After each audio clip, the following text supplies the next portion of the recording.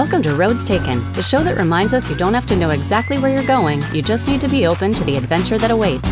I'm Leslie Jennings Rowley, and in each episode you'll hear from my guests, all classmates of mine headed down the road to our 25th college reunion, about who they were as they graduated, who they thought they'd be, and how they've traveled down various roads to get where they are today.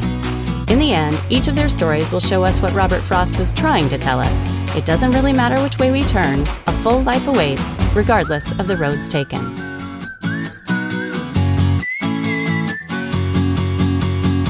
I just started to get more involved with this company and had these self-doubts at times, a career in test prep. That's not what I had dreamed up for myself. But that ended up being a life-changing kind of professional experience that has impacted everything else that I have done since then.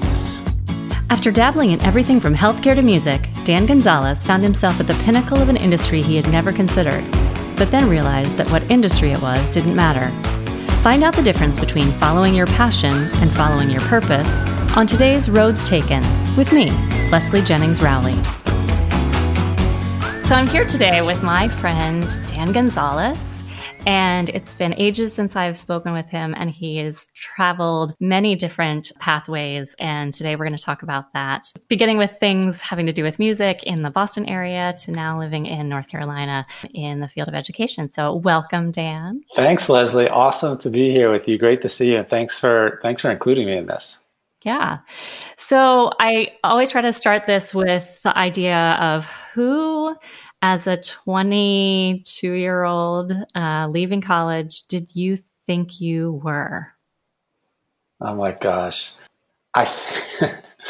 This may be a little embarrassing to say, but I think upon graduating from college, I was maybe the least convinced about who I was than at any other point in my life.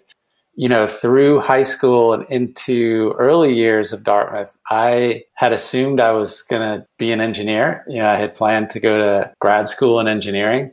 And it wasn't until just before senior year that I thought, wait, that's narrowing my path, not expanding it. And that feels pretty scary. So I think maybe the closest I can get to defining who I was is someone who was anxious about closing things off rather than, and was looking for opportunities to open up paths and explore maybe things I hadn't thought of in the past. So that's who I was leaving. That didn't really help me get a job. I'll tell you that much.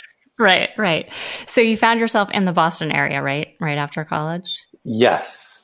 And what were the various ways that you were finding to expand your horizons? Well, I worked at a hospital for a few months. I then moved back to my hometown of Cleveland, and I worked as an entry-level analyst at a healthcare consulting company for a year. Meanwhile, I was thinking I was going to apply to medical school.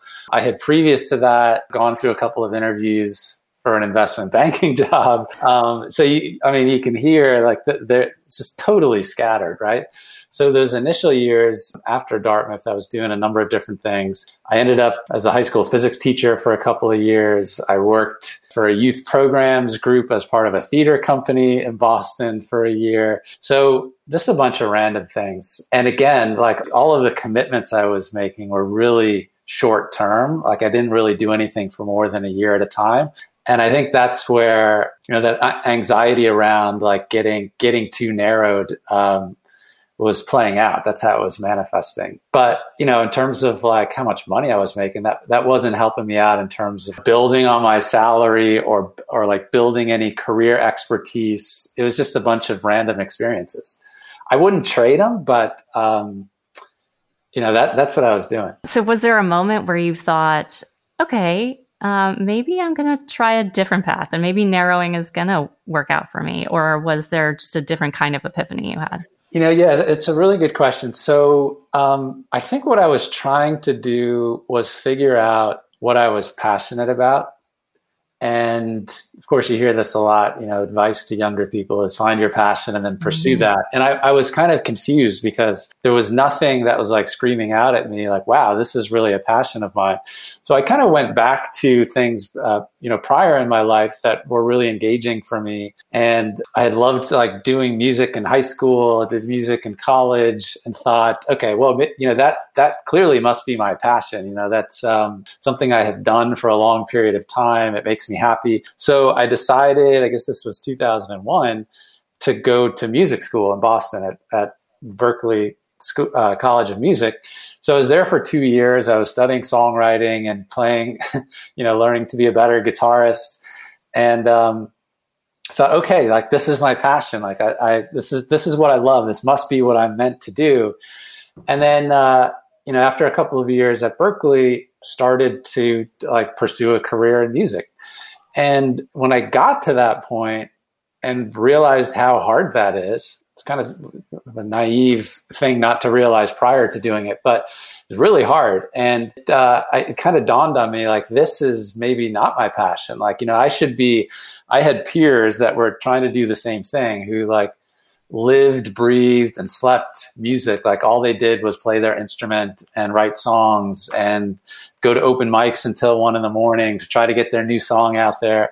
And I just was not motivated to do that stuff. And so I kind of thought I had it, and then no, it wasn't working for me. So it wasn't until I kind of had this epiphany after that. So I was doing some tutoring, some test prep tutoring to make money while I was pursuing this music stuff. And in 2005, I landed at this company called Manhattan GMAT. It was a Manhattan-based company that prepares people to take the GMAT exam for business school. It was the most unique experience I'd ever had in a professional setting. The founder of the company was phenomenal, extremely motivating, engaging, inspiring person. He ran the company in a way that was really, really highly motivating and engaging for the employees. And I just started to get more involved with this company and had these like self-doubts at times, like, a career in test prep, that's not what I had dreamed up for myself. But that ended up being a life-changing kind of professional experience that has impacted everything else that I've done since then. I would not have expected that. So how did that come about? You were trying to make a go of the Boston music scene. You had these kind of inklings that maybe the passion wasn't really meant to play out in this way for you.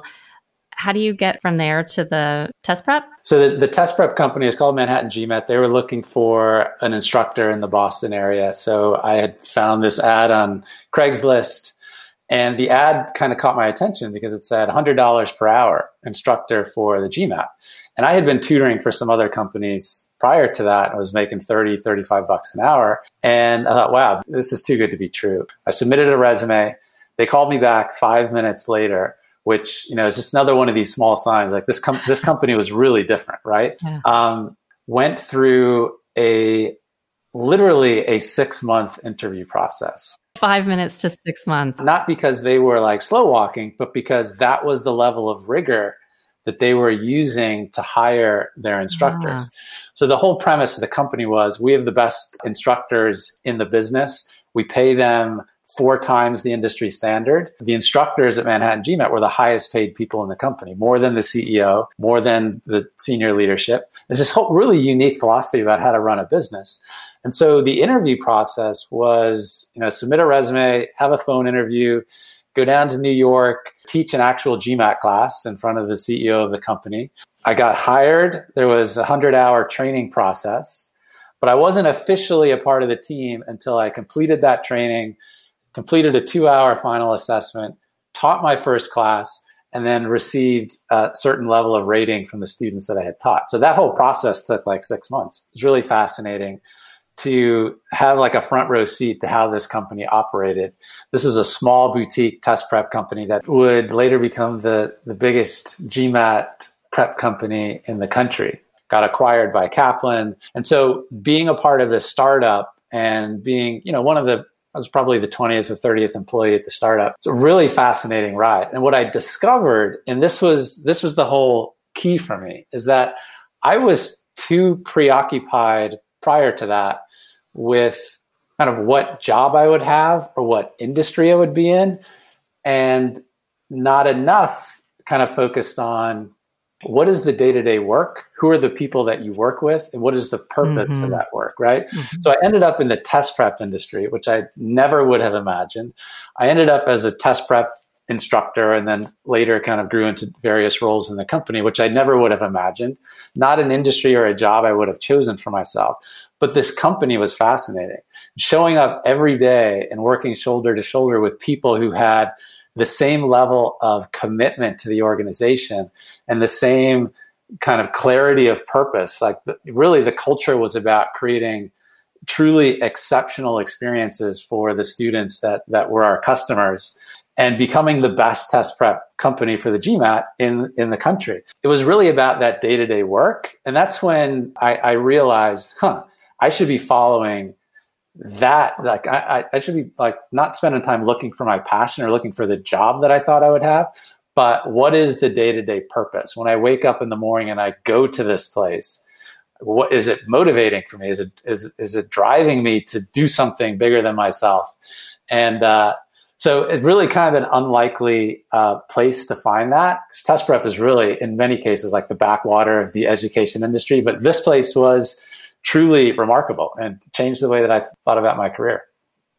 And I think it changed the way you thought about education, right? Or opportunities in education.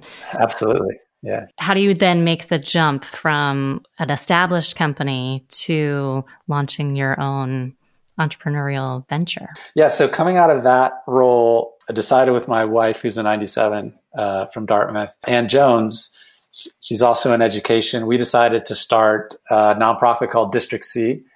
And really the premise is, through our teaching backgrounds and through, many years working in the education industry, we kind of just, recognize there's this huge gap between the things that we teach our students to know and do in traditional school and what employers actually need them to know and do in the modern workplace. And that gap is growing as artificial intelligence, automation, and computers, robots, you name it, are like quickly changing the labor market. So there's a great quote from the outgoing CEO of IBM, Ginny Rometty.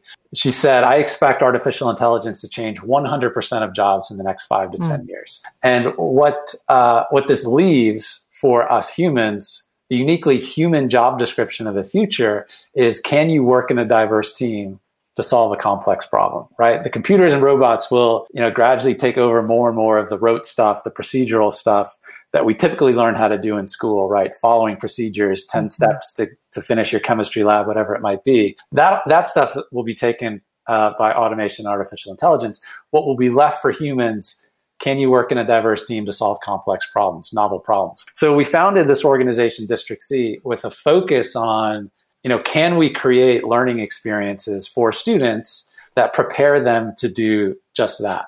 So we started the organization back in early 2017. We just finished our third year, and we're trying to grow it, trying to get access to more and more students over time.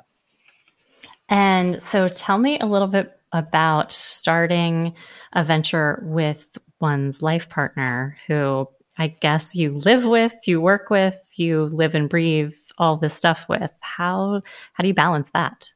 Yeah, important from the start. I think we both realized it was important from the start that we were clear about like the division of labor. So I think we had a hunch that our like professional tendencies, skills, defaults were complementary and not in conflict.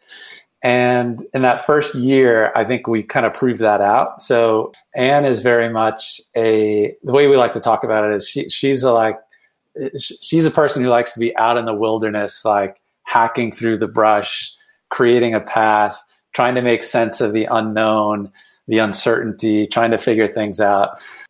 I'm much more about like taking stuff, organizing it, cleaning it up, polishing it. And so any kind of new thing that we start to do as it relates to District C and this nonprofit that we're running, she usually goes out first and comes back with like a rough piece of clay and then throws it over the fence. And then I will like chisel that clay into a sculpture, right? So that's kind of how we orient.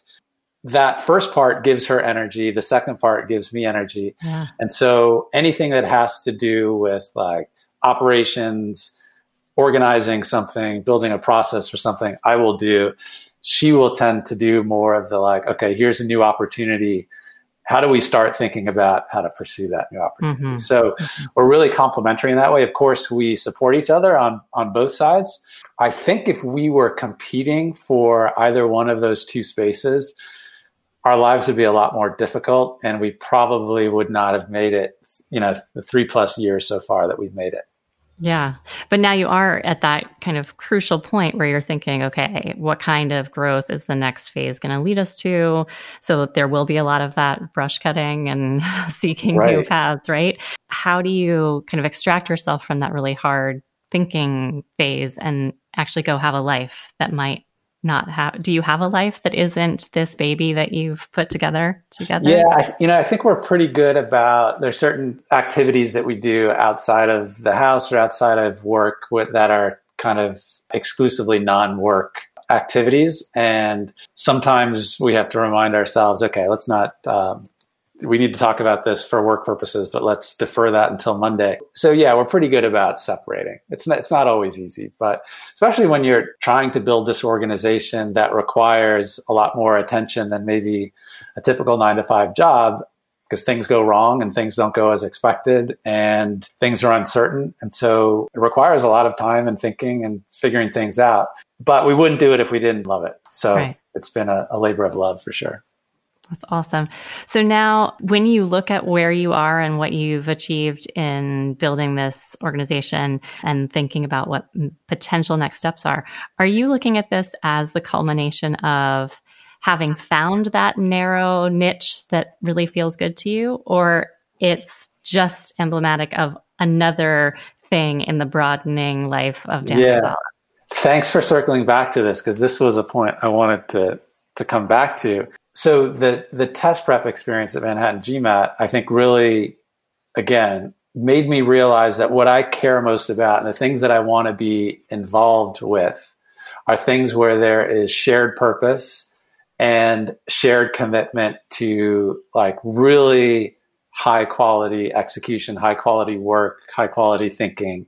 And the fact that back then it happened to be in the test prep industry. Like to me, I didn't care about the test or the test questions, or of course I cared how our customers did and our students did, but it was less about the content and more about the pursuit. And I think in this case for District C, what really drives me, of course, I believe deeply in solving this problem of preparing the next generation of talent. But like the real passion that I have for this is I want to wake up every day and work with others to build something that's truly exceptional. And, whether it is in this kind of realm of preparing next generation of talent or starting a school or selling widgets or whatever it is, like what really drives me is how do we build an exceptional organization that will sustain itself, that will be motivating and inspiring for the people that work there, be motivating and inspiring for the stakeholders who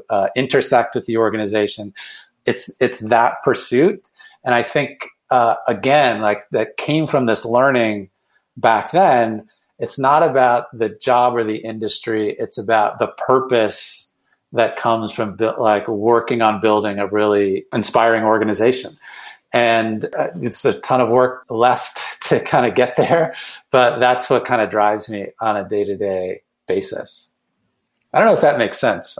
It makes perfect sense. And I'm just sitting here wondering, had you been the 22-year-old leaving college and just happened to find yourself in a place where the mission was important and people were showing shared commitment for excellence and all of those things, would that have been enough to be like, oh, aha, this is the kind of thing I need to be doing?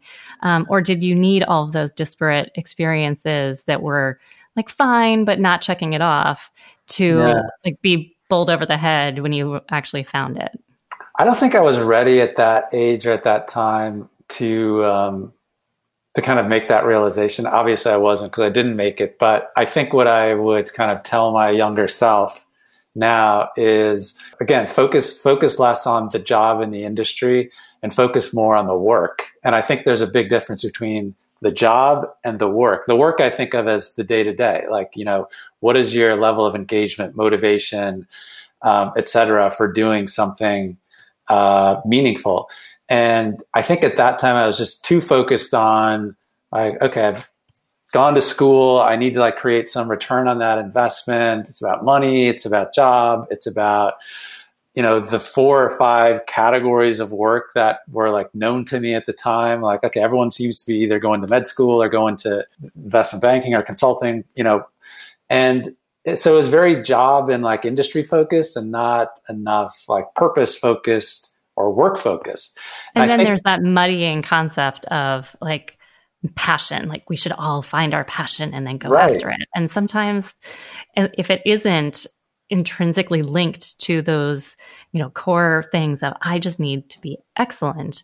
You were finding that you were good, but you didn't have that drive to be excellent in this passion. It was just something that fed you and fed your soul in a certain way. I think we get sold that kind of bum rap of like passion is end all and be all. For some people, they're really lucky and they get the whole package. But I think, totally. I totally agree. And I think, of course, you and I both know a lot of people who have gone into those fields that I mentioned and have had a clear passion for them.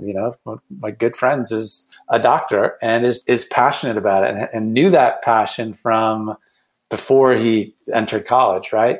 And I was always envious of that in people, right? I wanted to like have that passion for a job or for a career path and just never felt it. So I guess if I wish back then, I would have just invested in the work, because I do think you can find the purpose or the drive for like doing something meaningful and excellent in any job that you have, right? So it's kind of job or industry agnostic. That purpose comes from you, not from the job or from the industry. And so as I think about my early jobs, I was just kind of like treading water and trying to get to the next thing that I hoped would fulfill me and give me that passion. But I wish I would have just slowed down, taken the time to figure out, okay, how do I find the purpose that I need in this job, right? And I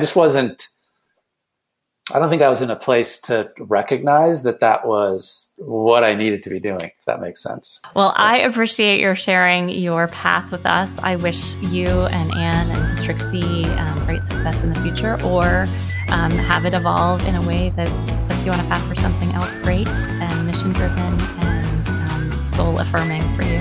It's just really great to reconnect. Yeah, thanks, Leslie. Again, appreciate you inviting me. Good luck with this series. It's a really cool idea. Thanks for doing it.